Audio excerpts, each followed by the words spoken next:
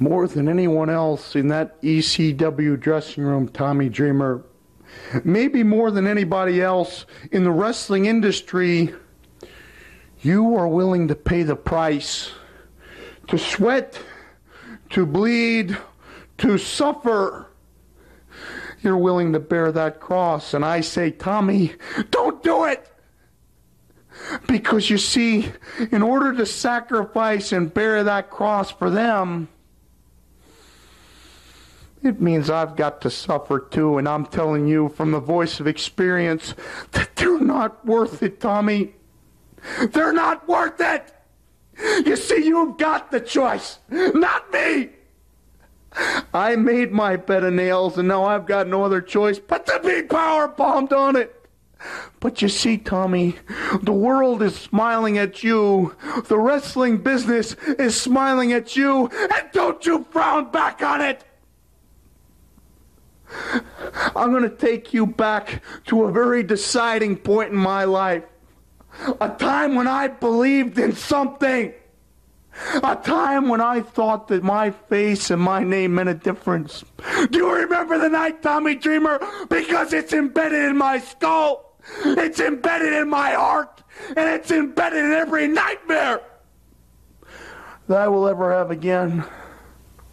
As Terry Funk took a bottle and began slicing and dicing Cactus Jack. The pain was so much, Tommy, that I'll be honest with you, I wanted to say, I quit, Terry Funk, I give. I waved the flag and I'm a coward. Please don't cut me anymore.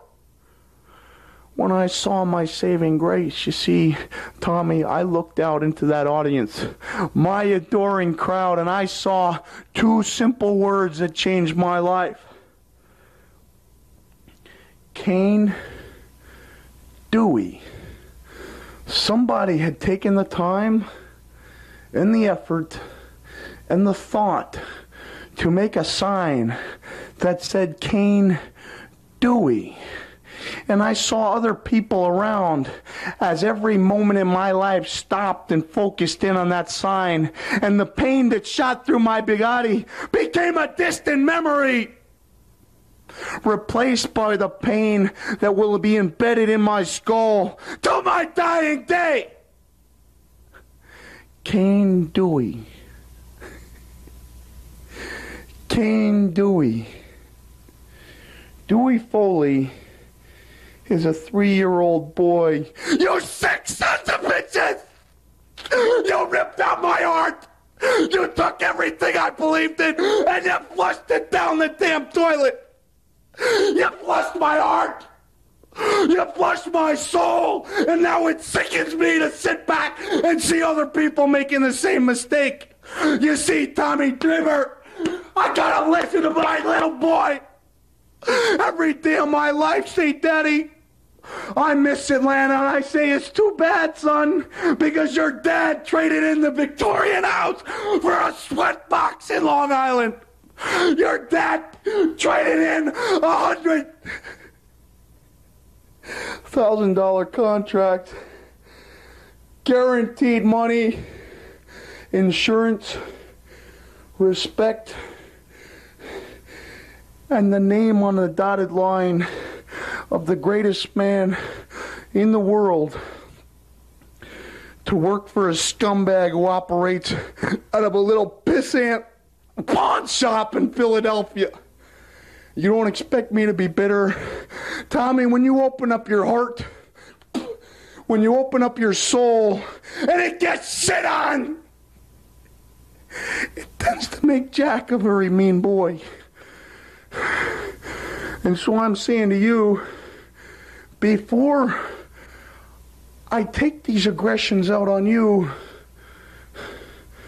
to look at your future and realize that the hardcore life is a lie, that these letters behind me are a blatant lie, that those fans who sit there and say, he's hardcore, he's hardcore, he's hardcore, wouldn't piss on you if you were on fire, you selfish son of a bitch.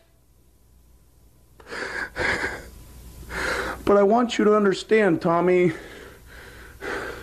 and though he's hurt you time and time again deep in his heart, Raven wants you to understand that the hatred I have in here is not for you. No, far removed. You see, Tommy, I'm not doing this because I hate you. I love you, man. I only want the best for you, but when I hear that WCW called up your number and you say no, thank you, well, it makes my blood run cold. As cold as that night in the ECW arena. And so I have got a moral obligation. You see, Tommy, I'm on the path of righteousness. And righteous men wield a lot of power. So if I've got to drag you by your face to that telephone call and dial collect and say, hello, Eric, it's me, Cactus, and though I know I've burnt my bridge and I'll never be taken back with open arms, I've got a wrestler here who will gladly trade in his ECW shirt for a pair of green suspenders. And Tommy, just think of that sound in your ear when Uncle Eric says, welcome home, Tommy Dreamer. Welcome home. I love being right. This is the Pro Wrestling Reflection Podcast with your host, the Professor Chalbello Veracruz. What a run! Mr. Wonderful Tommy Wonder. And I will take the powers of those that have no fear! And the prodigal one, JB. The cream, yeah. The cream of the crop. Now it's time to go back in time in the time machine. The dream! Dusty Rhodes! Too sweet! The living legend, Bruno Sammartino. Austin 316 says I just whipped your ass. To be the man, you gotta beat the man. Woo! Look at this! He's having it all! I don't believe it!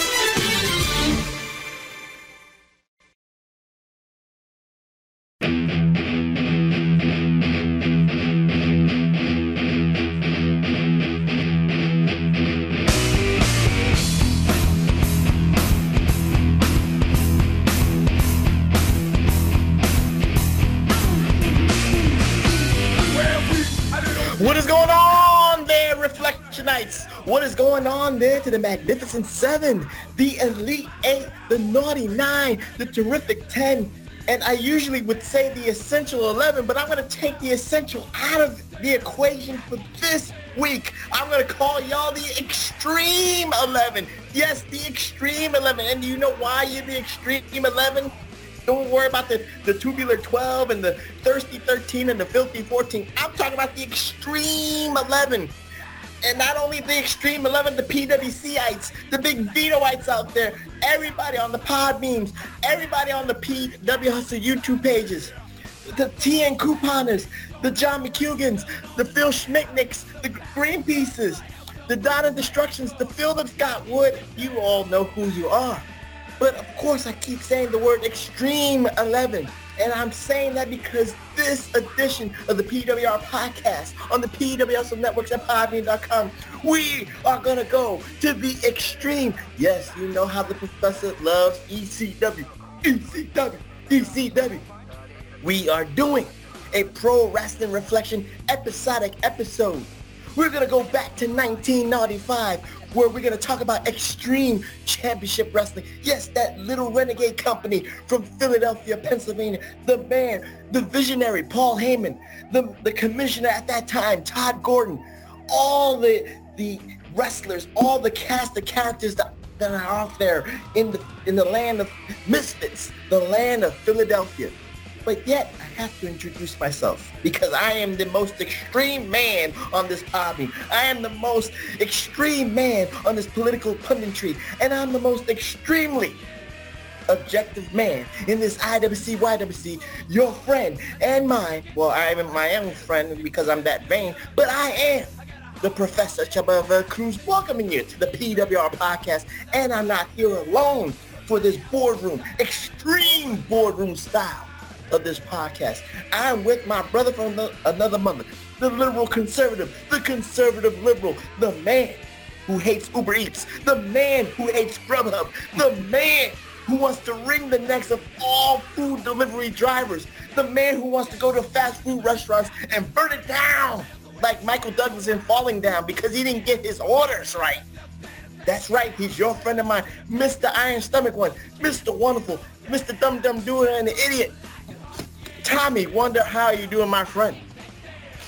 Not only did all that happen, but they have dismantled everything about NXT. My guy Austin Theory's on Raw. Xia Lee's on this SmackDown. Shit right here, she's pregnant, so she's on there. So the Undisputed Era and Now the Way are disbanded. I got nothing left. All I got left on the damn NXT is LA Knight, and I hate his name, and Cameron Grimes, who finally grew on me. And that's it.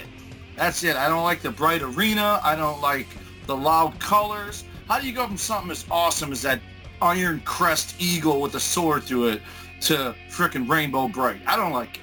But this Uber Eats, I just did you can see it on camera. I did a dispute with my Apple Card. I disputed with Uber Eats. I'm never using them again. They're part of the agenda to make us all either poor or rich. Guess what? Anyone listening to this or watching it, you guys are going to fall into the poor category like me and Professor as by design, because that's what all these Amazon people, Apple people, and all the crooked-ass government people, they want all them to have the money. And I'm going to tell you something else. This should have been on Billy Ray Valentine's show. I'm afraid to rewatch The Hunger Games because back then I thought it wasn't possible. Now I think we're halfway there. We're going to end up it is possible. It is possible because did you see the Squid Games on Netflix? Who? The Squid Games. I did not. I don't even know what that is. See the Squid Games. It's the same thing like the Hunger Games except more extreme. Oh, and that's the word of the day. Yeah! Extreme! But look, it's almost time for this. So it's almost hockey time. Yes, it's almost basketball Thursday season. night, not even a week from the time this debuts Sunday, is the Red Wings home opener. I'm not going to that, though. I am going on November 11th to see the Washington Capitals take on the Detroit Red Wings in Detroit. And I don't know if I'm going to wear an Oshie jersey. That's what I'm leaning towards. An Ovechkin jersey. I can't wear a Verona jersey because he's hurt and he's out for 4 months. Who's on the Red Wings? But I got his Capitals jersey because that's what happens. I buy a jersey, it gets traded 2 days later. At least it was to the Red Wings. But I'm ready for all of it. Well, we got baseball playoffs coming up. We got basketball season coming up. We got hockey season coming up. Of course, football is in full swing. You know, I hate the Detroit. I feel sorry for you being a Detroit Lions fan, man. I got a Matt Stafford LA Rams jersey, and I'm a lifelong 49ers fan. The Lions number 3, and not one game have I watched and gave a shit about or cared that they lost. And as a matter of fact, the one that they should have won, but they didn't call the delay a game because they hiked the ball 3 seconds after the damn clock hit 0. The dude hit a 66-yard, was it 56? No, 66-yard field goal.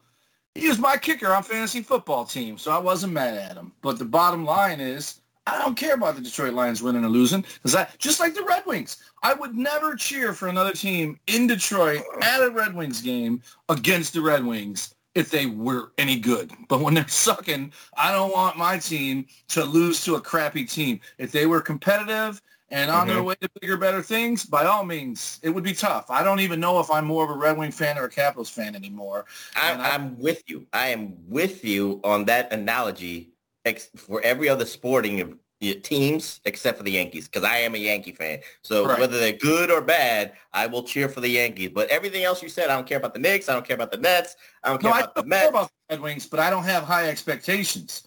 So then the same thing. I don't have high expectations of any other team in the tri-state area except for the Yankees. That's the way I'm with that. But anyway, neither here nor there. But tis the season for all these sporting events to happen so quickly here. But This is a wrestling podcast. This is a nostalgic wrestling podcast, Reflectionites.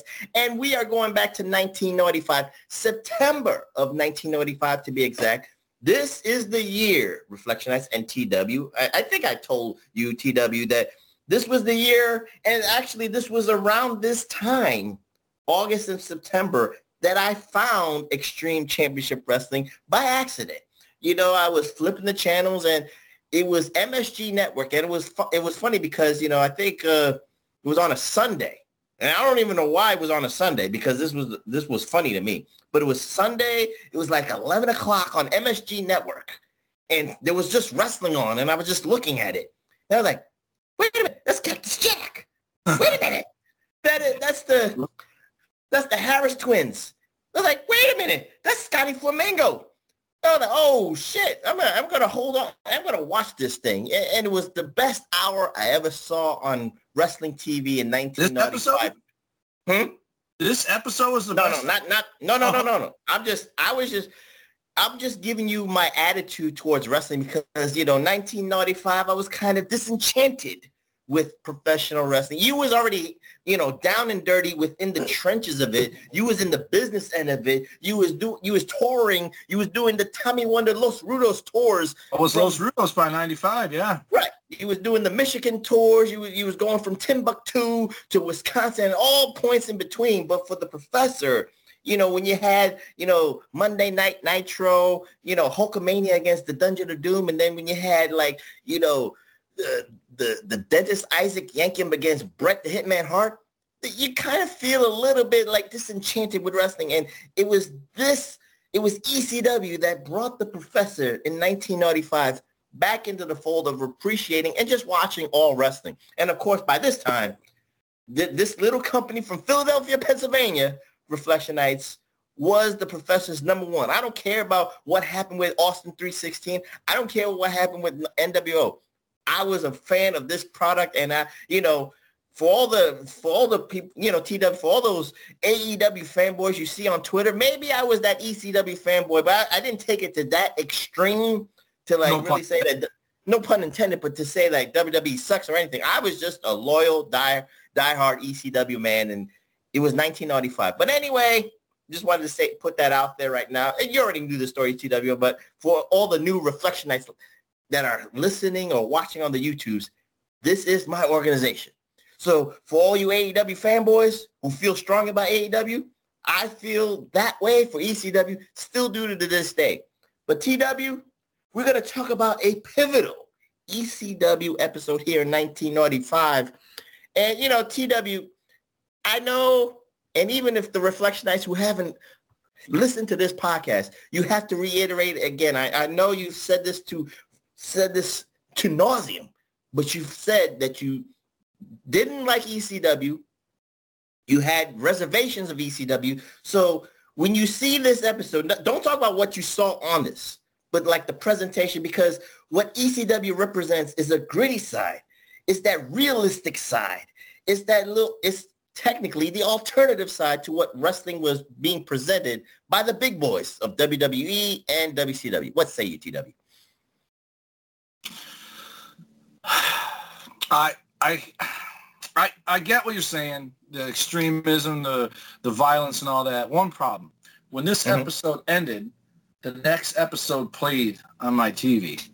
And that episode was Stunning Steve Austin becoming Superstar Steve Austin. And absolutely exposes the business in that promo.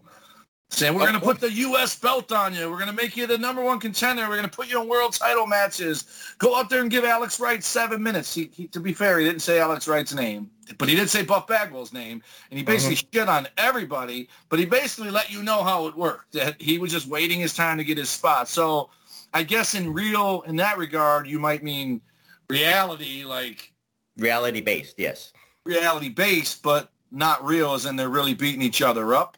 It's funny because I know we always bring up modern wrestling, and it's usually me that brings it up, but someone was, you know, reacting to an AEW fan talking shit about a WWE show or fan or their reaction to, it was either Kenny Omega saying that WWE is getting desperate because they bring in legends every week, which I would just say, well, what's AEW getting since they bring in WWE guys every week? What does that make them? So but I know he's tomato. I think he's doing it in character. So I like what Kenny Omega.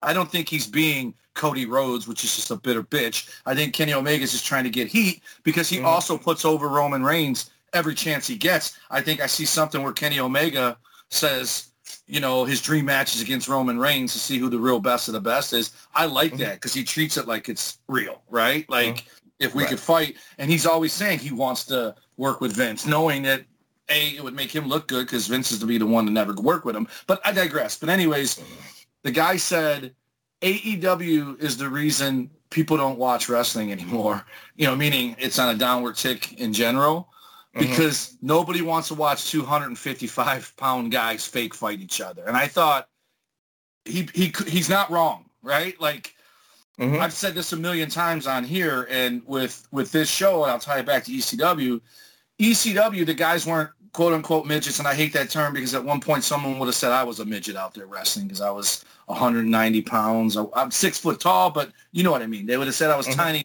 next to Sid Vicious. Hell, they'd say I was tiny next to Bret Hart, let alone Sid Vicious, right? So ECW had all these guys. They were larger than life. And you know, Mick Foley coming there as Cactus Jack. He's larger than life. He's not a guy that if he walked by you on the street, you would pick a fight with. You know, not that you're picking fights with people that walk by in the street. I'm saying you'd cross the street if this dude's walking your way. And then 911 comes out. This dude's a giant dude who's larger than life. And then Raven looks like somebody you'd cross the street when you see. They all were characters, which is funny because that's what the WWE's trying to get back to, is having characters or whatever. And I'm watching this show, and I'm like, these guys are all characters, you know, but Steve Austin, that promo, I wish that would have been part of this one because it was so good because he said something in that promo that I was like, wow, I never caught that before. Well, we can merge it. What did he say? He said, you know, I got the caboose from Eric Bischoff over the phone. He goes, so what happens? He goes, the hottest star that could ever be is left sitting on the bench, blah, blah, blah. And I'm like, wow, because he went on to be the hottest star to ever be, arguably. You know, some would pick him, some would pick The Rock, some would say it's a tie, but one or both of them surpassed Hulk Hogan, in my opinion. Again, not for longevity, but for the moment. You know, the 3-4 years those guys were on top, they were everywhere. You know, Austin's the reason Tyson came in. Austin, you know, was just over or whatever. But these guys, ECW, the reason I brought it back, this whole show, you said it best. You back then would be how people would say AEW fans are now, right? I wouldn't insult you that bad, but it's okay. This whole show, I just read an interview with Daniel Bryan where he literally said Dynamite has more matches in it than sometimes Raw and SmackDown have combined on a certain week. And he didn't say it shitty. He was saying there was more wrestling. As a comparison, As a comparison, and he said everyone liked The Rock and Stone Cold, but he didn't because all they did was talk. He wanted to watch wrestling, right? This ECW match that we watched, show, literally has one match, and it's all promos. Granted, it's only an hour, but it's literally promo after promo after promo after promo, and then a match that's maybe 20 minutes long, and then another promo. I think there was another promo, kind of. The match turns into a promo with a bunch of guys. But if that were AEW, they would tell you it's the greatest 45 minutes of their life. But because it's not, it's, all they do is talk. All they do is talk. Well, here's the thing. I'm going to take it to MMA. I used to watch MMA back in 95 when dudes that were the size of 911 would fight dudes the size of Daniel Bryan. And it would be a good fight. And the little dude sometimes won, like ripping. And he made it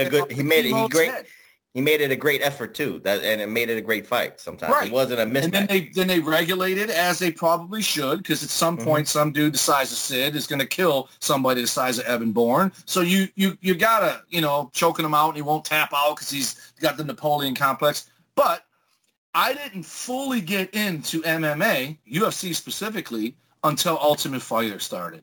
Once Ultimate Fighter started, and I heard guys talk, and I saw the coaches, that's why Matt Hughes is my favorite. That's why Rampage Jackson is one of my favorites, because once I saw them on there That didn't come out till like, that didn't come out till like 2005, right? That's when I started watching MMA. That's 15 years after the existence of UFC. Wow. And I watched it, here and there, but you know what I took it as? Mm-hmm. I saw MMA as the reason professional wrestling was going to die. Because why would you want to watch two dudes in pink and black tights fight each other, fake, I hate that word, when you choreographed, predetermined. And I realized that in the long run, that's where the show part is better than just two dudes standing in the ring fighting each other where you know nothing about them. So now Ultimate Fighter starts. I like Michael Bisping. I like Matt Hughes. I hate BJ Penn because of that. But when BJ Penn beat Matt Hughes in 8 seconds at the Palace of Auburn Hills in the MMA or UFC's return to Detroit for the first time since they were fighting in Cobo Hall in 92, 93, he shook Matt Hughes' hand and basically on the microphone talked about Matt Hughes being his hero and how he got into fighting because of Matt Hughes. And I've respected BJ Penn ever since because it let me know all that shit talking he was doing was to sell the fight. That's why he did it. So UFC became WWE, if you will, because of promos. And now you got Conor McGregor's and Diego. Well, not Diego. He's nuts. But the two brothers, Nick Diaz and his brother. So I thought it was going to be good. But to go back to ECW versus ECW, watching this episode, Raven, I've never been a Raven guy, ever. And I think it's because of, again, just like Punk, stories from people who do know him just make me not like him because I don't like how he treated people I knew kind of thing, right? But at the same time... To each their own.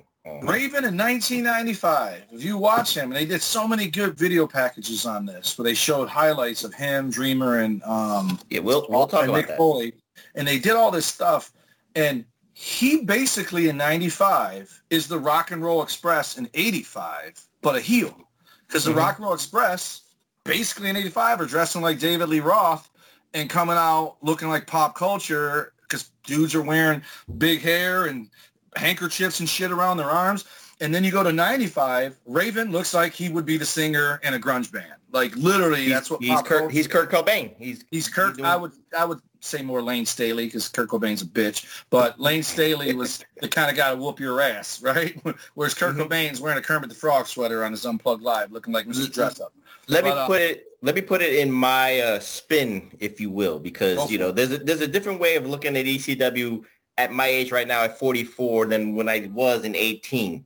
Because at 18 in 1995, for me, it was, I guess you could say, it was embarrassing to say I still watch WWF because of what I saw on TV. It was embarrassing to see, Hulkamania against the Dungeon of Doom because it looked so cartoony from the 80s, which I liked. But it was a decade later, so it's not the same thing. So watching ECW, I understand that demo, 18 to 34, that target audience that ECW was targeting. They made no bones about it. They wanted the men, the college men, the young men in their 20s to watch this product, whatever it was. That's why I gravitated towards it, because it felt like it was for me. Remember how you always keep saying WWE is for children, WWE is for children, and you're right. But ECW wasn't for children. It was for me, and I gravitated towards it at 18. So it was more of a popularity thing. Now you fast forward it to at 44, and everything you said about UFC and everything, we could talk about AEW, everything, the past meets the present in this instance, but you need a mixture. And Daniel Bryan is, he's entitled to that opinion about, well, he doesn't like The Rock and Austin because they talk, but you need a mixture. It's like, a great recipe. You need wrestlers. You need wrestlers that go in there and give you like 20-minute Broadways, but you also need talkers. You need people to bring those asses in. Care about those guys. You're not right. You could put two of the best wrestlers in the world in a wrestling ring. If nobody knows who they are, they're not going to be. Also in an interview, if you say this to AEW fans, they probably nut in their jeans. Daniel Bryan referenced wrestling CM Punk in Florida in front of 75 people. That's right. That's like 10% of AEW's fan base. So they would be like, dude, I could have saw that up and close and personal. But guess what he told the story for?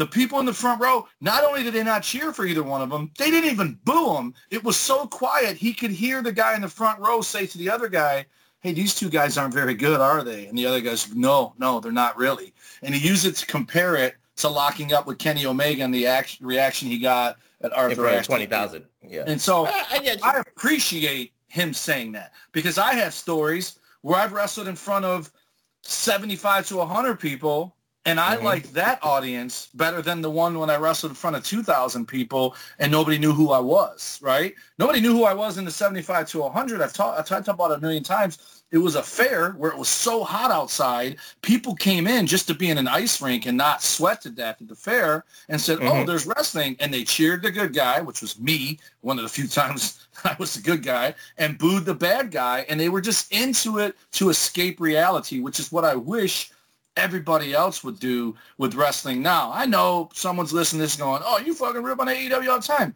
Yeah, as a receipt. I'm not doing it because I wake up every day because I want to rip on AEW. As a matter of fact, I brought 3 wrestling figures today. I watched 3 or 4 weeks in a row of AEW Dynamite, and I watched Brooke Baker versus Ruby in a rap battle, basically. And I said, you know what? I'm going to give Britt Baker a chance. I go, if I see her figure, I'm going to buy it. I saw it today, the next day, and I bought Britt Baker's figure. I also bought another Darby Allin. This is big Reflection Nights. Go ahead. Yeah. I'm sorry. I also bought a second Darby Allin, same line. It's a new line because it came with probably what I would think is, like, I'm looking at all these toys, and a lot of these toy belts, the Winged Eagle looks pretty good. The U.S. title from the WWE the U.S. title that looked like an American flag. This Intercontinental belt looks terrible. This tag team belt's all right. This TNT title that come with Darby Allin is the reason I bought the figure, but it's a pretty awesome looking figure too. He's got a trench coat on. His face is half painted. He's got a skateboard that says the face of TNT or something like that on it. And I bought that. And this is the one where you're sitting down. I wish I had him down here to show you because I left him upstairs. I'm ready. You gonna make? Who is the one figure you think I'd never ever spend money on? Is he an elite guy? Yeah, well, no, it's not. Kind of, but no. You said kind of. Who's the one guy? You didn't buy Punk. You didn't buy Punk. No, I hate him. Okay. I've already taken a shot on him already. It's AEW figure. Punk doesn't have one yet. Oh, Omega? I have Omega right there. He's my reason I watch. Now it's Adam Cole. I have Omega. You stumped me. Jericho and Hangman Page, who's going to be a star in the World Wrestling Federation. Okay. But today I added Britt Baker, another Darby Allin, because I have a Darby Allin upstairs with the Young Bucks, because I bought him to sell him, with that little Chinese girl that was champion and beat some big girl for the belt. And then Pac and Orange Cassidy, because I figured it'll be worth money one day. It's their first figure. I bought a Cody Rhodes figure. Oh, okay. My goodness. It looks like the old LJN figures right there. Do you see them up there? Yeah, I see them. If the packaging looks like LJN, it comes with a poster of Cody Rhodes, like the old figures used to come with those rolled up posters in the bottom. You know those guys did work with WWE. Now they're working with AEW, so they got it on the disc. LJN's out of business, but the people who did work it now work for a different company. No, I know that. They worked with the WWE not too long ago. They made LJN versions of Ric Flair, Austin, Rock, Michaels, and I think Undertaker. They made them in the regular line, but it was Jax, and they bombed. They didn't take off at all. But I bought that Cody for 2 reasons. 1, it was the first time I ever saw it in the store. And 2, it's the very first one. So if anyone's out there collecting, the number 1 advice I would give you, buy what you like. Right? Of course. I bought that Britt Baker because I was stunned to see it the day after I told myself, if I see her figure, I'm buying it. And obviously, I did it for Adam Cole, right? So I'm actually going to get a Barbie doll house and have a bedroom set and then put the Adam Cole figure with Britt Baker and then make a little Britt Baker baby. I'm kidding. But anyway, the number 1 advice I would give anybody collecting is buy what you collect, what you like. Right? Elvis. And keep it consistent, yeah. And you got to at least be happy with what you Do not buy something because you think it's going to be worth money, because more than likely it's not going to be, because they mass produce everything. The way things become valuable, one of the most valuable toys ever is a Jawa from 1977 or whatever year. Maybe it was Empire Strikes Back was the first year of the Jawas. I don't know if they were in the first movie. I can't remember. The reason they're so valuable is two reasons. One, they made a cloth cape, and then they're like, screw that. That costs too much money, so they made a vinyl cape. So if you have the cloth cape one, they didn't make very many of them, so for scarcity reasons, they're worth money. Yeah. The plastic cape one, the reason it's worth money is they made 1 million of these Jawas, but people's parents didn't buy them 12 of them because there was 12 Jawas in the movie. They bought them one.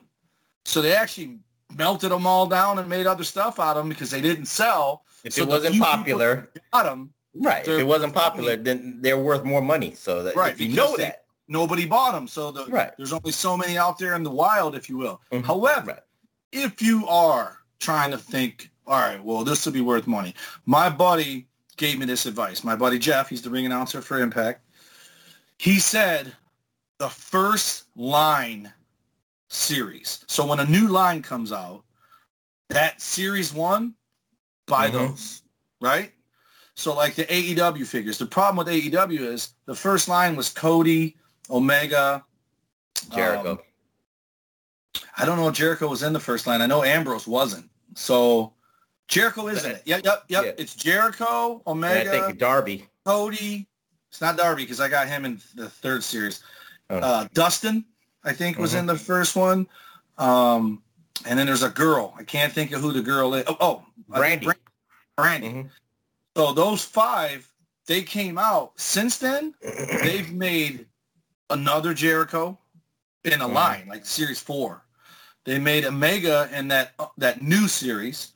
There's an Omega that comes with the ring that you can buy from Ringside Exclusives. There's first series is going to be the more valuable one because it's... And now they released a second version they called the 1B. It's variants where Jericho comes with a different outfit. Omega comes in a different pose. Gotcha. You can still actually buy them on Ringside, and they're not that much. They're like $5 over cost at stores. But anyways, the very first line, and you want to get all of them. You don't want to get just one of them.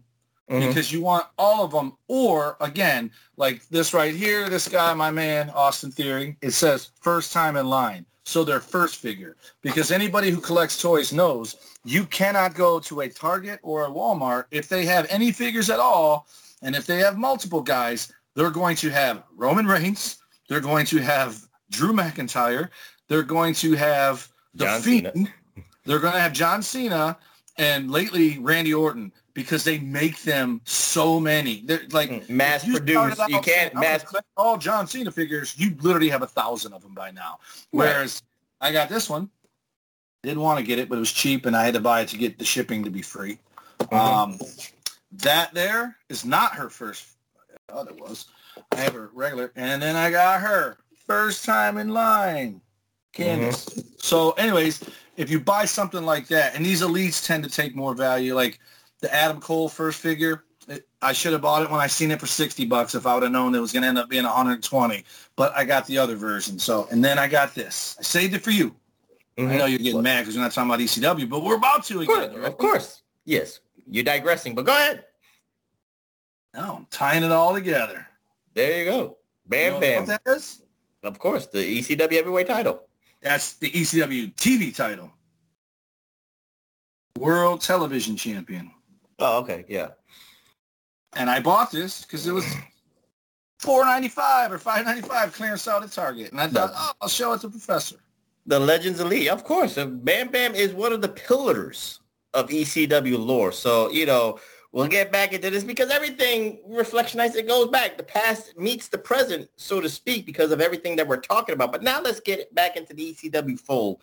And TW, before we talk about toy collecting and toy collecting 101 from TW, you talked about Steve Austin's promo, the reality-based promo, peeling the curtain. Behind the curtain kind of promo. And that's one of the things that was great about ECW because, they use that term forbidden door to its extreme usage. And what I mean by that, it's not about people coming in from WWE to invade ECW. Their promos were actually, injecting every organization they could talk about. Shane Douglas did promos. He was famous for doing promos saying F Ric Flair, F Ric Flair. He made it his life's mission to talk bad about Ric Flair in ECW. So that was one of the examples of the Forbidden Door. You just named Steve Austin. Monday Night Nightcool, his promo was very famous because he ripped on Nitro. He ripped on Bishop. He ripped on Mongo McMichael. He ripped on Heenan. He said Jared Hall on a pole match. He knew what he was talking about. The old guys, Hogan and Macho Man. But now with this episode from September 19th, 1995, if you will, Reflectionites, we're going to talk about the most infamous promo because this Forbidden Door is a little bit different, TW and Reflectionites. This Forbidden Door is a wrestler getting out of character to a degree to really come after fans. Now, we know that, the job of a heel, TW, is to create heat on himself and all that stuff, generate the heat, so people can yell at you, boo at you and all that. You're doing your job. But this promo here, when he said those two words, Kane Dewey, this man poured his heart out and really said, fuck you fans. Let me just, wait, before you hold your thought. He said, fuck you fans. I put my life on the line in this ring. I've gone through tables. I've gone through barbed wire. I've gone through exploding death matches in Japan. I lost an ear. And this one guy who sits in the front row, who probably was a subscriber to Dave Meltzer's Wrestling Observer, he had these signs in the ECW arena, TW, that were very poignant. It was made to be on TV. But those two words, when Cactus Jack was in that ring, during his matches in ECW against Tommy Dreamer and Raven and the Pitbulls and whatnot, all he said was Kane Dewey. And he laid a 6-minute promo pouring his heart out, saying, fuck you to that particular fan and fuck you to every fan, every bloodthirsty fan. He actually incorporated the realism of this is what y'all think of my worth. And then he twisted it back into storylines because a couple of weeks prior, he betrayed Tommy Dreamer because, of course, Tommy Dreamer is a hardcore icon. He's a hardcore man. He waves that hardcore ECW flag. He's rocking with Terry Funk, so he has to rock with Mick Foley because they're all connected with each other. And when Mick Foley betrayed Tommy Dreamer, that sparked a different storyline, TW. Now, what say you? I'm sorry, I wanted to keep my train of thought, but what say you? The whole time I'm watching Kane Dewey, I'm like, I don't get it. I'm like, Kane didn't even exist yet. I go, Mick Foley hasn't gone to WWE. I'm like, what does this mean? It's C-A-N-E, Kane. I'm like, Sandman, Kane's people. Mm-hmm. And I did not get that until you said it. So it wasn't that I was trying to talk. It was like, that's it. That was his son, Dewey Foley. Yeah. I didn't understand it. And funny enough, that Austin promo, he's got that wicked scar on his lip because he doesn't have a goatee in there. And I'm like, how the hell's he got it already? Because he got that scar from Mark Merrow doing that, not Sunset Flip Bomb, but where the King of the Ring match, I think. Got all the stitches, but actually that's the top lip. The bottom lip he did probably in WCCW or whatever. But yeah, so watching this and seeing Cactus Jack, and again, all these video montages of everything, like just building up to show Jack turn on Tommy. And let's not forget about Tommy. For one, Tommy's about 100 pounds lighter here than every time I've ever seen him. For two, he looks like Frank Castle from The Punisher on Netflix. He looks like John Berendal or whatever to me with a goatee. He's pretty passionate. And this is early on in again, I'm going all over. He DDTs Raven and gets a 3 count on him at some point. But once his dick comes out and goes, it's not counting the record book when this is like year 1 or 2. So that lasted. Year two of the feud. And that him never pinning Raven lasted until he went away and he beat him on the last show, right? Yeah, 97. 97. So 7 years they ran with that little bitty angle. So no. Let me be fair. 3 years. It was a 3-year war, 94 to 97. That in the ECW thing. The ECW. I don't know where I don't know how I went from 93 to 97 being 7 years. I was going from 90 to 97 for some reason. I'm Freudian. It's okay. What I'm saying is they kept it going. And this is where I will give you AEW credit. You get this in ECW when you have people who love wrestling running wrestling. And so whereas it used to be that way in the 80s, once they started making movies and sending their guys to all these other things, angles aren't as important. I get that part, right? But they still do angles. They're just not 3 years long. They're not, except for one that I always talk about, Rock and Austin, or Cena and Rock. That was a three WrestleMania storyline, was those two guys. It lasted 2 years and 3 WrestleManias. I think it's the most brilliant angle in the last 15 years of wrestling. But ECW, I would say, first of all, they were ahead of their time. They were absolutely ahead of their time. I was watching this the whole time thinking, man, what would these guys have done with Tony Khan's money? For one, I'd have ended up there. Rudos would have been there. 2, I say this to you every time we bring it up, so I'm going to say thank you again for having me watch ECW stuff, because I've yet to watch one and not enjoy it. So I wish I would have known it was more than just the violent stuff.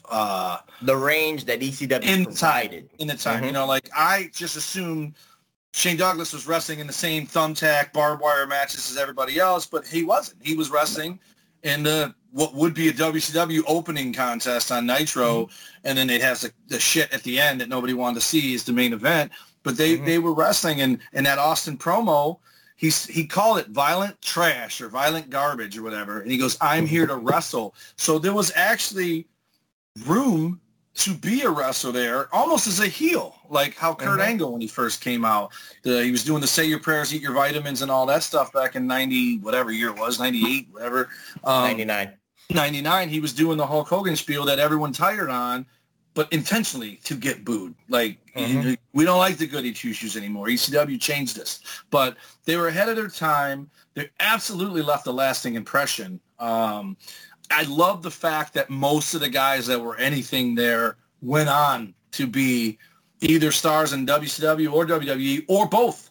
They went on to be stars in both.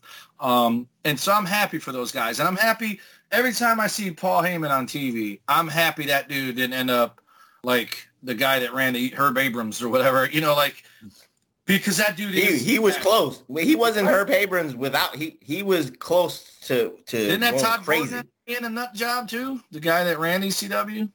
Well, Todd Gordon has a little bit of his infamy is being a closet spy for WCW. So that's why they excommunicated Todd Gordon out of ECW.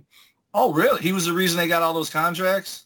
Oh, he was the J.J. Dillon. He was the mole. He was the J.J. Dillon from when WCW signed all those guys away from WWF. Yeah. So I didn't know that. But I thought he had an episode of like some kind of cocaine or hookers or something like that. But yeah, they're ahead of their time. And I got a question for you. I know we're all over the place.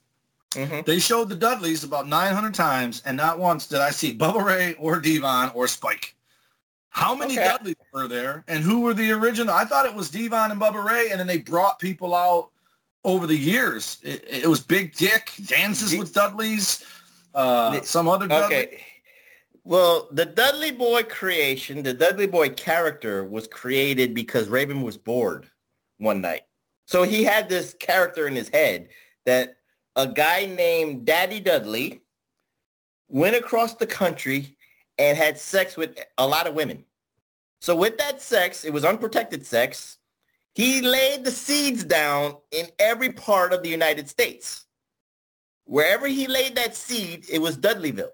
New York was a Dudleyville. California was a Dudleyville. So I can't explain that part. But there were Dudleyvilles because of Daddy Dudley. The first one, the first official Dudley was called Dudley Dudley. He was a little bit smaller. He was agile with the glasses. He had that dark voice. Something like that. The second one was the guy with the cane who supposedly got hit by a Mack truck, and the truck actually was Big Dick Dudley. Then you get these cast of characters. Now you got Dances with Dudley because now they're trying to be funny. Bubba Ray Dudley actually came 4th or 5th. There were 4 on this episode. The one Dances with Dudley was number 4 because the other one was Dudley was holding the sign. Well, that's sign guy Dudley. He was the other guy that was trying to compete with the first guy in the front row. He actually was brought out. He was working his way to behind the scenes. He was just a fan, and he dressed like a Dudley, and that was his way to get into the business. Sign guy Dudley was his name, but he was a fan who wanted to be in the business, and he found it. He's still a fan. Yeah, he's still a fan now, but he found a way. But he found a way to get into the curtain. He got into the show. So, and Bubba Ray and Devon Dudley came later. And then when those two meshed together as a tag team, that's why all those other Dudleys kind of faded away into obscurity, and they didn't need them anymore. And that's why the Dudley Boys is now Bubba Ray and Devon Dudley, no matter what. That's what it was. But initially, Ravens Borden, he wanted to create a sideshow act called the Dudley Boys. So this way they're comical, and of course Big Dick Dudley was the muscle. He was the kick-ass. And, he didn't... Dudley was the guy doing all the talking. Yes. Then there's Sign Dudley, Big Dick Dudley, then Dances with Dudley, and then Bubba came later. Right. And then obviously the big rib was a black Dudley shows up. So that's the rib, is that he's fucking everybody. Well, of course. Right. He's fucking everybody. And no one... We never saw Dudley. That was the Daddy Dudley. We never saw Daddy Dudley. He never showed his face, but everybody knew who Daddy Dudley was because that was his sons.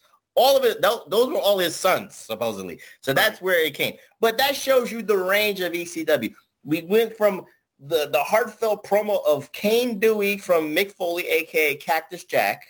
Now we get into the comedy part with the Dudley Boys, TW. But now let's go back into what it is, this storyline that has evolved for 3 years. And now we're in year 2, and you just talked about it a little bit, is Tommy Dreamer versus Raven. So long story short for Reflectionites, I'll say this. Tommy Dreamer was the popular kid back in Yonkers. They were in a camp. Raven was the outcast. So Tommy, being with the popular crowd, used to tease Raven a lot every day during the summer camp days, TW. He also teased a fat girl whose name wasn't Beulah McGillicuddy yet. I forgot the name in the summer camp. But Raven and Beulah forged a friendship. And they came into ECW to gain revenge on Tommy Dreamer and make his life a living hell. So the fat girl became a Playboy model. She did this all to get back at Tommy Dreamer. She did not want to lose the weight to feel good about herself. She lost the weight and became a Playboy hustler model just so she can say fuck you to Tommy Dreamer, and her name was Beulah McGillicuddy. But I digress a little bit because what forged from Tommy Dreamer against Raven, because during those 3 years from 94 to 97, every kind of match, if it was a singles match, TW, he never got a pin on Raven. If it was a tag team match, never got a pin. 6-man, you get what I'm saying. Every kind of match between Tommy Dreamer and Raven, whatever stipulation was, he never got a clean pin on Raven. That was the storyline. Hence where the Dudleys come in. Hence where Cactus Jack comes in. What ECW did with two guys. And also, if I can compare this, it's a little bit of Dusty Rhodes versus Ric Flair, because what did that feud offspring? Dusty Rhodes against the Four Horsemen. Road Warriors against the Four Horsemen. Rock and Roll against the Four Horsemen. And then you intermix Dusty Rhodes in the equation with Magnum TA and all that stuff, TW. So what say you about how two guys can interwoven a storyline and bring other cast of characters? And we haven't even talked about the match that one match in this show, which was the Pitbulls against Raven and Stevie Richards for the ECW tag team titles. How can two guys, I guess that's either great storytelling or great management by Paul Heyman to know what he has in his locker room to intersect with these two guys. What say you, TW? It's a great storyline. But the whole time you're telling me, there's one glaring problem with it. What's that? Raven was Scotty Polo, who was supposed to be a popular kid in school, who was a rich man's son who picked on. No, that's the WCW story. That's the twist. In the ECW, he was the outcast. He wasn't rich. No, I don't mean it's Raven. I mean, before he was Raven, he was Johnny Polo, and he was I get you. Scotty Flamingo, and he was the rich kid everywhere. And then, I know what you're saying. They called Raven the rich kid in WCW, which was the opposite of what they're saying at Summer. I like that story, and I like that it's not on the same level because it's not even close to the same reasoning, but Raven and Tommy Dreamer are always going to be connected the way Shawn and Brett are always going to be connected. Shawn and Brett got there as tag teams first. They wrestled as tag teams. They feuded as tag teams, and then they both went on to become world champions and feuded as world champions. They had the most controversial ending of a match in the history of the wrestling business that still lives on as a conspiracy theory today, whether Brett knew or didn't know and all that stuff. So I like it to a point. It's almost Cena and Orton. They're forever tied together. But the difference is Raven and Tommy are tied together since youth. So it's actually cool. Even though it's kayfabe, it's cool. It at least make you go, well, I wonder if those guys really did go to summer camp. Did they really go to summer camp together? And I do know that Beulah did do porn magazines because I've seen them. So yes. I know that part. I saw them too. I saw them too. Yeah. So that it's good. It's and again, it's consistent because they did it the whole run. Like even if they weren't feuding with each other, didn't they team together for a minute at some point? Yeah. They teamed in '99 when Raven came back to ECW. So and they tried to interwoven that storyline and create a little twist to it. So that's why it has layers, like you said. It has layers that these two are intersected with each other. When they both are like 80 in their retirement home, they will be connected in some way, shape, or form in wrestling lore. So it's a good thing here for that. So I want to go back into adding your Stone Cold Steve Austin, the episode after that, with the stuff that happened before, because it comes back to Cactus Jack. Because the first ECW that I saw was Cactus Jack, Tommy Dreamer, and the Pitbulls in an 8-man against Raven, Stevie Richards, and two of the Dudleys. I think it was Dudley and Dances with Dudley, if I'm not mistaken. But it didn't matter which Dudley. But in that particular match, TW, Cactus Jack did the unthinkable, the impossible. He betrayed the trust of his mentor, not mentor, his mentee, Tommy Dreamer, because he idolizes Mick Foley. He idolizes the hardcore ideologies. He betrayed ECW hardcore fans, and then now intersecting with the Kane Dewey promo. And what I loved about what Cactus Jack did is this is the first time, I know you only saw this from this one promo, but I'm trying to give you layers here, that Cactus Jack, because you saw a little glimpse of range and character depth with the Cactus Jack character when he feuded with Vader. So I want to give a little bit of credence to that because I don't want to be totally biased because I'm an ECW homer here. But in ECW, you had layers with Cactus Jack. You had emotions, you had depth, and of course he was becoming anti-hardcore. He was in, how he was corporate Mankind with Vince McMahon in '98. He was anti-hardcore, but he was pro-WCW. He was cheering his promos were, Eric Bischoff, please sign Tommy Dreamer away from ECW. And the fans just threw shit at Mick Foley. They were booing him out. That is heat, TW. I just wanted to correlate that with this episode here because it's all connected together, TW. But from one promo where he poured his heart out, but he knew to bring it back to the business side of it. What say you, TW, about the range of Mick Foley? Because we are seeing it right here. Now, again, just like Smoky Mountain, not a lot of people got ECW television. I mean, if you stayed up at midnight, 1 a.m., 2 a.m., like the professor did on Friday, Saturday, or Sunday, because I was committed to staying up to watch my 1 hour, I did it. But that doesn't mean like 2 million people stayed up with the professor to know this. That doesn't mean that it was like the number one show at 2 a.m. Who cares if it's the number one show at 2 a.m?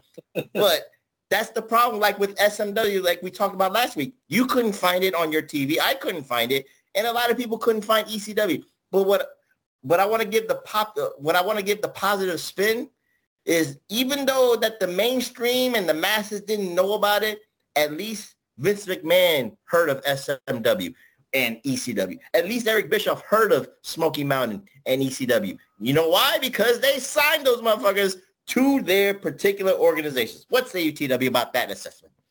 Well, to answer your question about Foley tying it back to business, all of it was business. Like he put the personal spin on there, but he didn't give a shit about the guy's sign saying Kane Dewey. It was all... No, of course. If that even existed. Was there really a sign that said Kane Dewey? Yes. And which could have been planted. They plant signs all the time. Yeah. If that guy was a plant, then he got me.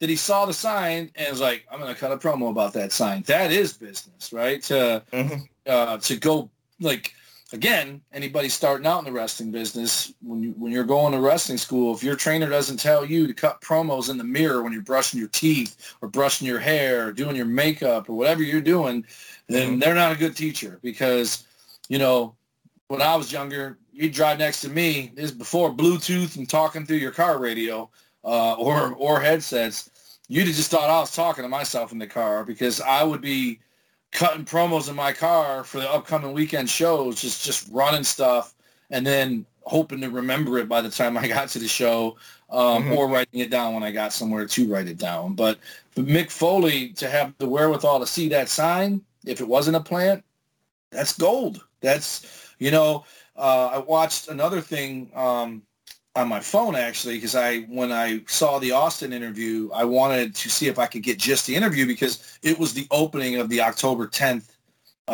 show, which was, I think, the week after the one we watched, September 29th or some shit. I don't know. Maybe it was just the next one that played, but it was around the same time, had the same introduction video. So when I went to look for that, I ended up seeing these other suggestions, and there was Sandman shoots on Stone Cold's ECW time. And I was like, oh, I got to hear this. And to my pleasant surprise, he was nothing but nice about Austin being there, saying he was a complete professional. He came there to get them over. He was just what the company needed. But he said Paul would always say to him, he said they would go up to the 16th floor of the apartment or the hotel that they would stay at. And he goes, and they would cut promos until 7, 8 in the morning, however long it took to cut promos through the night. And he goes, in Austin's, he goes, I didn't see them until they were on our TV show. And he goes, they were all gold. Like, it was awesome for him to watch them on TV. But he goes, how much of that was Heyman? He goes, no, that's all Austin. He goes, Heyman would tell us, hey, this is what you do. Go do it. He goes, he goes, how's he going to know more about your character than you when it's your character? He goes, especially someone like Austin. What are you going to tell Austin to say that he doesn't know already? And that's something that's poorly missed in wrestling. However, there's two extreme examples of hey, he used the magic word, extreme! But there's two extreme examples of how it could go wrong and why it's needed, right? So I would say everyone would agree that most WWE stuff is too scripted, right? It doesn't feel organic. I think NXT maybe a little bit, but even that, the way guys, especially if there's two guys interacting, it's so... 2.0 is not organic. I would say pre-2.0 is more organic. I think Ciampa does his own thing. I think that Joe Gacy guy did his own thing because it was too long-winded for him. And like I was like, take it home. This is turning into Saturday Night Live. You said some good stuff, but I'll end it. You're going too long. But the other example of that is AEW not scripting their promos. You end up having a lot of guys saying a lot of the same thing. So there's a pro and a con to it. Not a Tony Khan, but it's you need to give. This is why I never thought you probably never thought I'd bring this show up on here.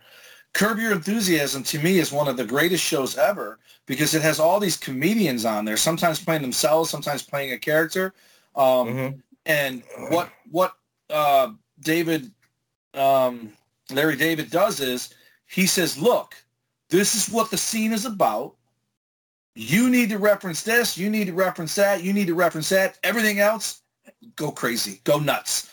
And then the scene is just them all riffing on each other, and every one of them trying to pop the other guy, and they never do. And it's beautiful to watch when it works. And I'm sure there's stuff that the blooper reel's got to be, full of fails, not just, stuff that was good that didn't make it. So I think that's what wrestling needs more of is, like when The Rock came back and Cena called him out for having stuff written on his hand.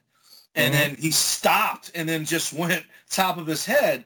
But whatever he wrote on his hand, if either A, it was just references of what he wants to talk about, or a flat-out script, he then went on his own because he probably was pissed that that Cena did that. Not Austin. Cena did that to him, and then he just went ad-lib, and it was gold. I don't remember exactly what he says, but I remember that night. And so I think ECW guys just going in there and just being to get, another thing you see NXT is you ever see the stuff before they made it, like their tryouts and stuff, and they show people like FMW. In those classes. Yeah, those promo classes. Promos, and they're god-awful, right? They're like Bianca Belair's first one is terrible, and Sasha Banks' first one's terrible, and Husky Harris's first one's terrible. But the more you go out there and fail, it motivates you to finally go out there and nail it, right? So I like that I watched, going into the wormhole. You had me watch this one specific episode that led me watching other things, which to me is a testament to the pick because, the episode's called this episode, but we're talking about ECW. This could almost be an ECW. This 95, every episode preceding this and after this actually is all connected. And the one thing that you said about, the bullet points and references, Paul Heyman with Stone Cold Steve Austin or Superstar Steve Austin, he said, because Austin kept saying this, what do you want me to talk about? And Paul Heyman just said one thing. You have a grievance against WCW. Air out your grievances. That's the forbidden door there. The forbidden door there is, I've said this a million times, WWE does not talk about anybody else on their program. To the point where they don't even admit people have passed. They didn't bring Dusty Rhodes and call him the NWA former world champion. I think there's pockets in time where they've done that, but like on primetime wrestling, not on superstars. And for a long time, NWA didn't do it either, right? Someone had to fire the first shot, and it was WCW with the whole Mick Foley thing. But DX went to the Omni saying, let our friends go. That was breakthrough. But for Paul Heyman to let Austin go in there and just destroy WCW, to have Mick Foley come out and say Eric Bischoff signed Tommy Dreamer, you're not getting that before ECW.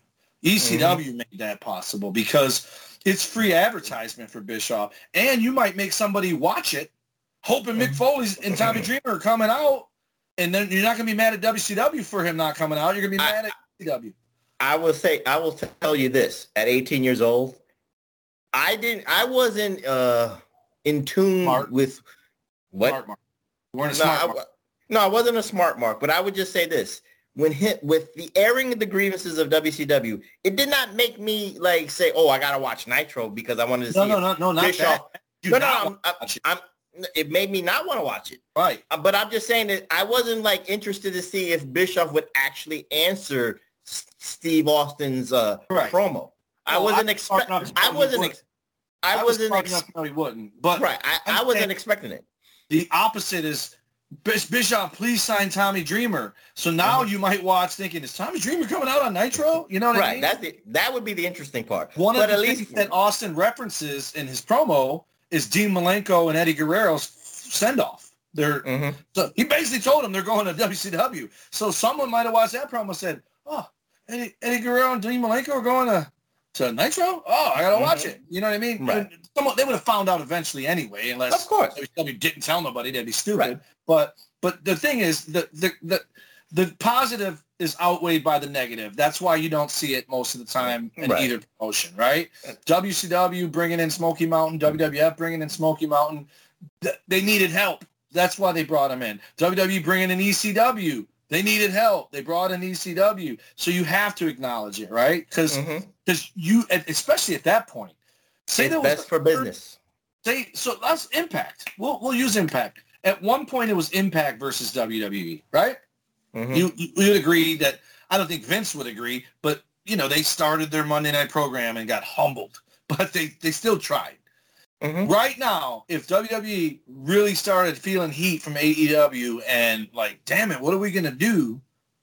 They're bringing in Impact. I'm telling you, if they can make it happen, because they can't because Impact is with AEW in some way, shape, or form. But a lot of these are handshake deals, like you said with Smoky Mountain. If Vince goes to Impact and goes, hey, what's your deal with AEW? Yeah, just a gentleman's agreement. Okay, here's $1 million. Come on in. They're coming. True. They're coming. Okay, right? That's true. That's a good point. But my point is, at one point, Impact Wrestling fans were like, fuck WWE. We love this. So my point of bringing it up is bringing in ECW to WWE. It might not have been a huge success in most people's eyes, but it, to me, was part of the reason they end up winning this war because momentum, baby steps. Build a bear because build a bridge. Smart, but no, like baby steps to build something bigger. Oh, okay. Add that piece. Add this piece. So Vince is smart enough to know in 1997, 98, hey, ECW fans don't like us. Right? We're not confused thinking the people that are watching that are also watching us. People watching Nitro also watch Raw and vice versa. People that watch ECW did not watch WWF. Diehards. I'm sure there were casuals for both. So by bringing in ECW, you're bringing in their entire fan base because you've already lost them to ECW in the first place. So it's a smart move. I would think now it's a little late in the game for Impact to matter. Because I would think anybody watching Impact is watching everything. No offense, Impact, but it's not what it was. Everything you're saying is not Impact today. It would be ROH. It would bring Ring of Honor because that would make more sense for them. Because Ring of Honor needs that, what you're saying, more than Impact. Right, but is Ring of Honor even relevant anymore? I'm saying Impact still has TV. So does Ring of Honor. But, I'm trying. Ring of Honor would be fine too, but who's on there? If you take Impact, you're at least getting, top of my head, Rhino back. If Scott D'Amore came on TV. You get moves from Impact if you wanted to. Right, people that are stars, like recognizable. Kenny King is the only guy I know from Ring of Honor, and the Briscoes, if they're still there. But, the Briscoes, that'd be one. That's an effing deal right there. Let's not digress from that. I understand where the point is. My point was to compliment ECW and why they were helped by Vince, why they were brought in, why they were referenced and not just brought in as a renegade. You're right, because as an ECW fan, them being involved with WWE made us tolerate WWE and hate WCW and you watch more. The reservation, like, oh, they're just going to bury them and make them all look bad. And then RVD comes out on the Raw thing and calls himself Mr. Monday Night and wins the world title. So I don't think it was bad for ECW. It was too late. Didn't save them, but it was. But it was best for business at that particular time, visually, not behind the scenes, but visually. But now let's get into this one match that lasted for 20 minutes. I know TW hated me for, he didn't want to watch a 20-minute match with commercial breaks. So that's not my fault, TW. It's just what it was there. But there was parallels in this particular match. There was investment in this particular match. And for the ECW tag team titles, it is the champions, Raven and Stevie Richards, Dancing Stevie Richards, defending their titles against the Pitbulls, Pitbull 1 and Pitbull 2, Gary Wolf and Anthony Torrente to be exact. Now, behind the scenes of this one, this is the Pitbull's last shot, TW, to become ECW Tag Team Champions. And if they would become unsuccessful after many times, after going across the country, trying to get these titles away from Raven and Stevie Richards, TW, then they would disband and the Pitbulls would be no more in ECW, TW. So you have a hook here, TW, you have a meaning, and you have the titles on the line. That's a triple threat right there. What say you about all the amenities in this match? I actually had a question for you. Was this for this TV episode, or were they showing a match from a bigger show that they showed? This was for this particular episode. So that's impressive because that's a lot on the line for, and other people spinning out of this match throughout the 25 minutes. Mm-hmm. The whole episode all led to it. You know, like you're watching it wondering why they're showing Dudley previews. You're watching it wondering why they're showing Cactus Jack previews. They're watching it. Did Cactus come out? I don't think he. But they're showing Tommy Dreamer talking smack about Cactus, but then throwing in the little Easter egg of, and Raven, any chance I get to come after you, I'm coming. Right? Mm-hmm. So everything, it's just, like you said, the best analogy of all of it is the onions. There's so many layers to it. And then the Pitbulls, are they both dead now? They both passed away? The bald-headed guy is dead. I think Gary Wolf is still alive. I don't know what he's doing. He died like a couple years ago, like the second one. Unless it's the Eliminators that are both dead. No, Saturn is alive. I don't know about... Saturn was an Eliminator? Yes. I did not know that. They had so many ball guys there. Does that mean Justin Credible was an Eliminator too? No. They were all roid guys, man. But the ball-headed Pitbull guy, Anthony Durante, died in like 2003, if I'm not mistaken. I don't know when Gary Wolf died, so, you know. I'm looking right now. He might not be dead. Hold on. Give or take. Gary Wolf's alive. Oh, okay. He's 6 years older than me. Ooh. So give or take. He's looking so good. Yeah, that looks like he looks like probably he looked like he's wrestling in the Tennessee State grounds right there against the Rock and Roll Express. That's what it looks like. And Rock and Roll Express looks. His name is Wolf Job was one of his names. Oh wow! But you know what? Looking at the tag team of the Pitbulls, you know they were actually in the WWF TW before. No. Yeah, they were. They jobbed out to the Brainbusters. They jobbed out to the Heart Foundation. They jobbed out to the Demolition, but they weren't called. I don't think they were called the Pitbulls. Oh. I don't know if they were called the Pitbulls, but they were together. So they've had history with, you know, being together and touring up and down the highways and byways TW. But looking at, I always say this. He died at 36. Who? Anthony Durante died at 36. Well, God bless him. I mean, that's too young. But anyway, looking at the Pitbulls TW, I always say this. The more promotions, the more wrestling companies out there is better because at least a wrestler can flourish in a particular promotion. If you can't make it in WWE, you go to WCW. Can't make it in WCW, you go to ECW. Can't make it in ECW, go to Impact. And vice versa, you go to AEW TW. And the Pitbulls, it merged together that this team, that these two guys can flourish in ECW. You know, they were very basic. I mean, their promos weren't that good. They needed it to be represented by somebody. But when they talked, they sucked. But their look, they had the chains around them. They looked like the Steiner brothers all coked up and all steroid up. What say you, TW, about the Pitbulls? Absolutely. When I'm watching this promo, the one that ended up dying, which, I mean, it was another 8 years. He said, if I can't be a Pitbull, I'd rather die. And I just remember looking, going, ouch. You know, like, yeah, like, and I just read his cause of death. It's a pretty sad story. I won't repeat it on here, but it's not good. It's not Benoit. No, worse. It's not Benoit. Fuck, I'll just tell it. He snorted. Him and his girlfriend died of fentanyl drug overdose. Wow. Found with needles in their arm. And a 20-month-old kid and an 8-month kid in the house for up to 2 days with their dead bodies. That's sad. That's very sad.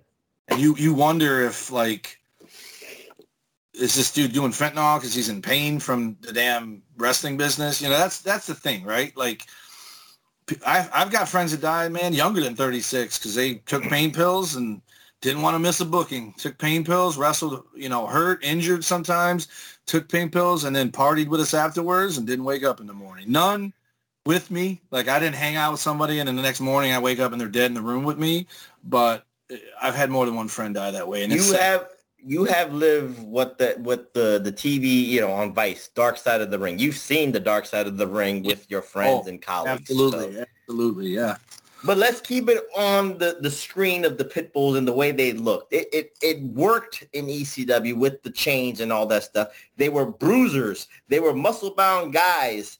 You know, they weren't technically sound, but what they did was impact. Their move, their modus operandi was a powerbomb off the top rope, on through tables. So, TW, when you look at this match here, there's a lot of things that are going on here that, I would be a hypocrite because if I would talk about like AEW tag team matches, and I usually make fun of people who are AEW fans because of the Young Bucks match and that bald-headed dude, Rick Knox, really fucking up a Young Bucks match with he doesn't catch all the flops and botches. That's the guy with the spray? That's the guy with the baggy shirt and the baggy shorts, but he always referees the Young Bucks matches and does a piss poor job. Oh. He's a ref.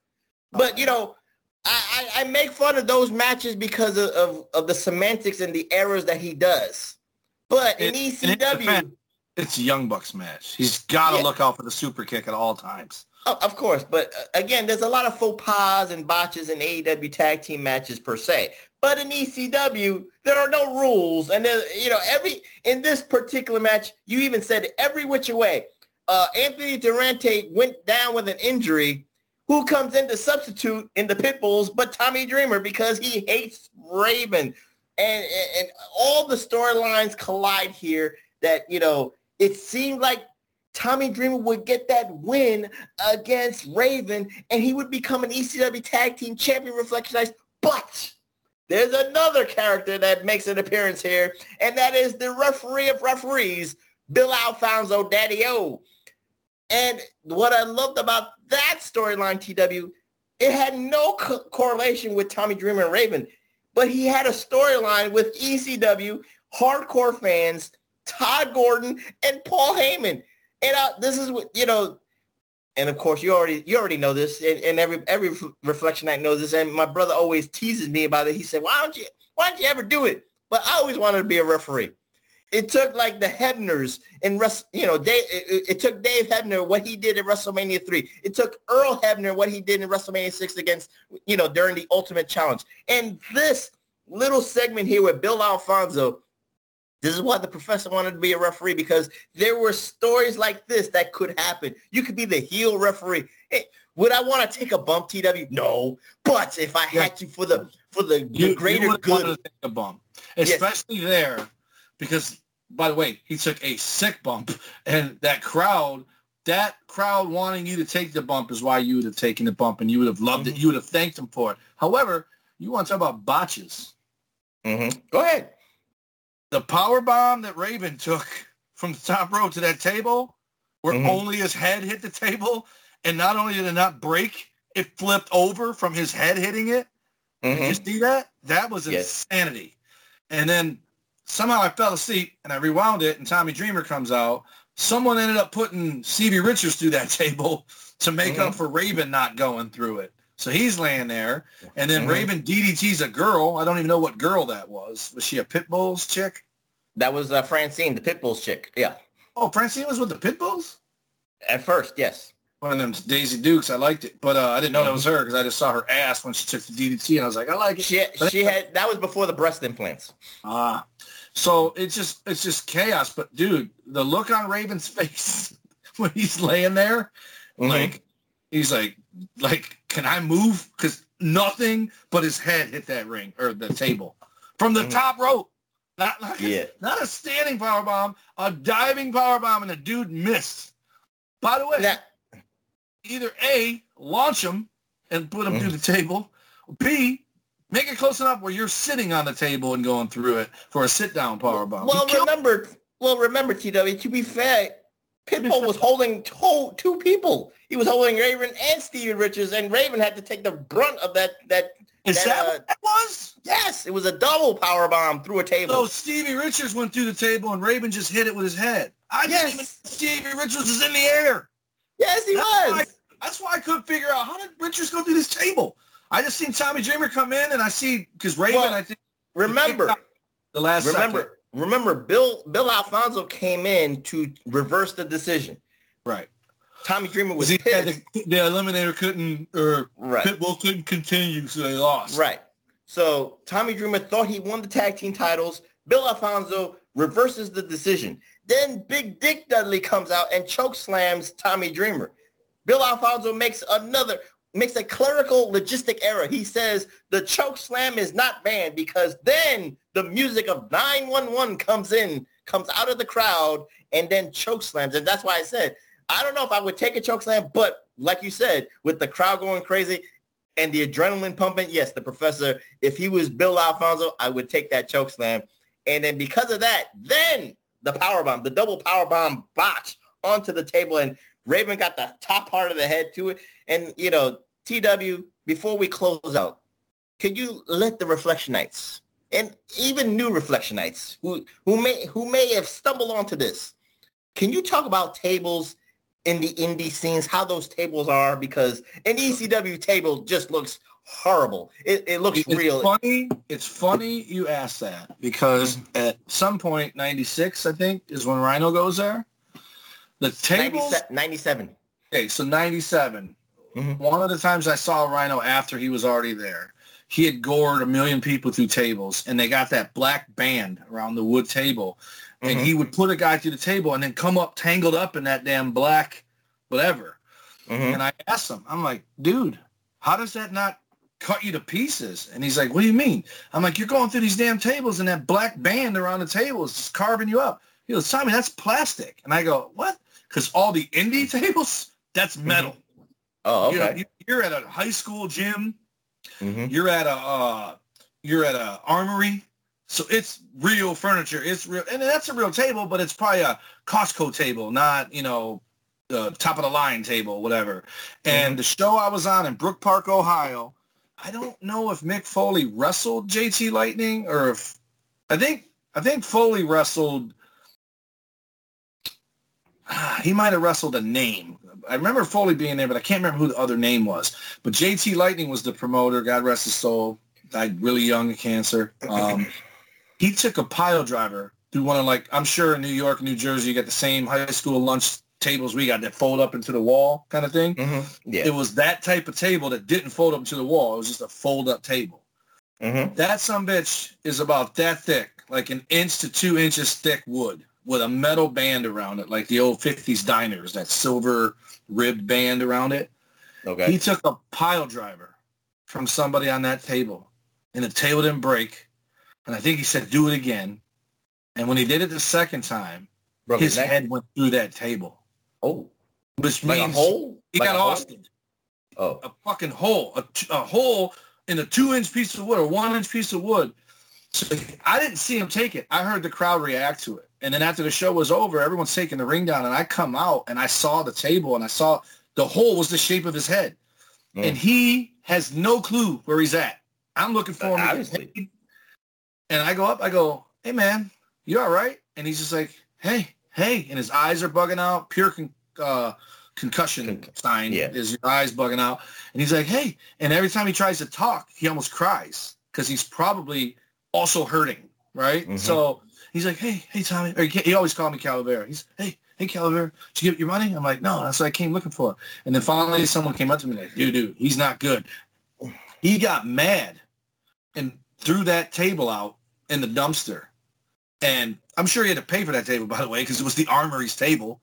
And one of Travis's favorite things to reference is going Broadway with something, right? Do you remember the whatever World Wrestling Council, that Australia shit that Lex Luger did, and he had a match against Buff Bagwell, and he tried taking his shirt off in the middle of the interview, and he couldn't get it off, and then finally at the end of the interview, he goes, bruh, and then just like blows the whole promo because he can't get the shirt on. So that's where he calls it Luger going Broadway with the T-shirt is the reference. Right. JT, God rest his soul again, if you didn't care about this dude, or like me in hindsight when you knew he was okay, if you don't watch him in that table and laugh your ass off, you never will, because this dumpster's taller than him, and he's trying to throw this 200-pound table or 150-pound table that's used for military people. That's like the Last Supper table. With a concussion. With a concussion. A concussion and in pain. He's trying throwing this thing away and going up half in and then falling back out, and he's got to get out of the way of it because it's going to hit him. And he finally got it in there, and I think there was a bronze cheer from people watching it, like, yay. But people were so afraid that at first I don't think anybody cheered. I think everyone's watching him, like, afraid. Like, dude, is he going to be all right? Because it was like he couldn't do anything else until he threw this damn table in the dumpster. And he finally got it in there. I think someone might even have helped him. But it was... those tables on indie shows, and I got a scar right here from a chair where a guy dropped the elbow on the chair. He dropped it on my chest, but it brought my chin down with the chair and cut me right through, like the teeth pushing on the back of my lip, cut the top of my lip. I was bleeding from that. Chairs were real. I watched Tommy Dreamer highlight. He's got Raven handcuffed to that cage, and he hit him with the seat, and the chair unfolded from the hitting him with the damn seat. It unfolded, and those indie chairs, which I'm sure is what ECW is using in years 1 and 2 before they got some money to get gimmick chairs, they don't unfold easy. You've probably been to some old-ass armory or school where you're trying to unfold that chair. And they use foldable chairs when I went to those ECW shows. They did not use you didn't have chairs. Folded and unfolded, I'm saying. Like, I got a chair from Monday Night Raw that just folds right up. These are like old, like, made in the 70s and 80s, and they're all seized up because of the damn... So when he hit him with that chair, he looks like the Major League Baseball logo, like swinging the bat and that thing, and they pause it right as it hits his head, and the chair opens, and I'm just like, damn. Between that and the table, Raven's got a couple concussions in his career, for sure. That's why he took a lot of liquor, and he took a lot of drugs. And with that, the Pitbulls became ECW Tag Team Champions. What's that? This is a direct quote from Raven in front of me in the locker room where someone said, "Where can you get drugs?" And Raven goes, "Every town has a Martin Luther King Drive. Go there and you will find drugs." And it's true. There's a Martin Luther King Drive in Detroit. There's a Martin Luther King Drive in Flint. You go to either one of them, you'll find whatever you need. And it's very sad that that's true, but he said that in the locker room, Martin Luther King Drive. And I thought, when ECW went to New York, he went to Martin Luther King Boulevard. So it's the same thing. So with that being said, Reflectionites, we close out on this episodic episode of ECW from 1995. And TW, it was a pleasure. And you know what? I'm just going to try to make it my mission to give you these ECW shows to enjoy from 95, 96, and 97. So this way you can enjoy what you missed out. So with that, TW, give out those socials so we can get out of here. I don't know what we're going to do next week. I'm going to surprise even TW. Go ahead, TW. Hold on. There's something that I want to talk about this real quick. Oh, what's that? Is that the Beulah McGillicuddy Playboy shoot? I found it. Okay. Thanks for the suggestion. I'll hold to this one. Josh Floberg, who I think tweets us every week, says... Couponer. Yes. Yes. He says, Smoky Mountain Wrestling, Super Bowl Wrestling 1995, big card, Kane vs. Taker when he was Unabomb. I think we should do it. I think we should do that show, and I didn't want to not talk about Josh because who's the other one? No, that's him. He's TN Couponer. It's Josh Floberg. Okay. But he's always tweeting something to us, and I see the Thrasher or Matt, whatever headbanger that is in the gimmick there. But I think we should do that show. Doesn't have to be next. It's on the list. It is on the list. It's on the list. Because we just did a Smoky Mountain, so, we probably want to do it down the way. But let's pin it in the thing and do that show eventually. But now back to the gimmicks here. So we are in the Pro Wrestling Coalition Network, which is PWC Network at podbean.com. Our show is at PW Reflection. JB, I said last week was the last time, but this week is the last time unless I hear from you. At the P1JB. Our good man Big Ray is at Big Ray Hernandez. We can't do any of this without him. Mine are at Tommy Wonder 19 or at the Tommy Wonder on Twitter. Tommy Wonder 19 is also my Instagram, Facebook.com/Tommy Wonder. Snapchat is #Wonder. I have the YouTube channel Dum Dum Duo and an Idiot, and then of course Big Vito.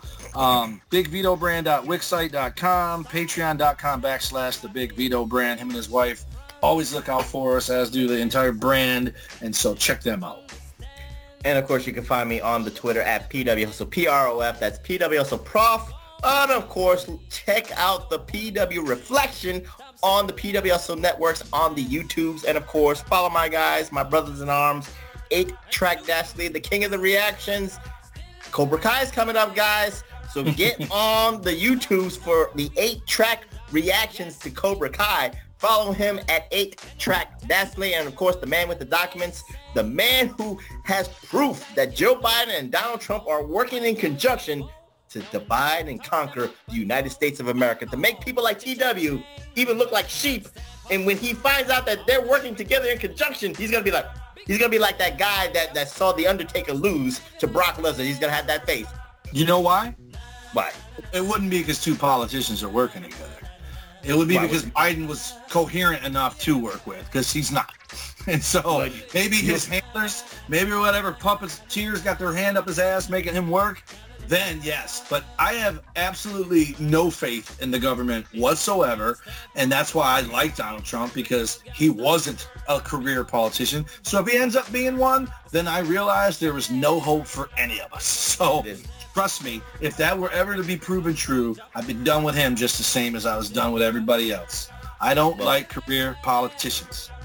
And that's why you got to follow Billy Ray Valentine at OB1 You Know Me, and follow the Infinite Fringe. And again, I don't know what we're going to do next week. We might go episodic. We might go to the movies. We might talk spotlights. We might do rivalries. Who knows? But I'll keep you on your toes, Reflection Nights. I'll keep you on your toes. And for that, I'm the professor. That's Mr. Wonderful Tommy Wonder saying good night, and we'll see you next time here. ECW, ECW. Get that chair, TW, and bash your head in. Oh, that's my hand hurt. That's close enough.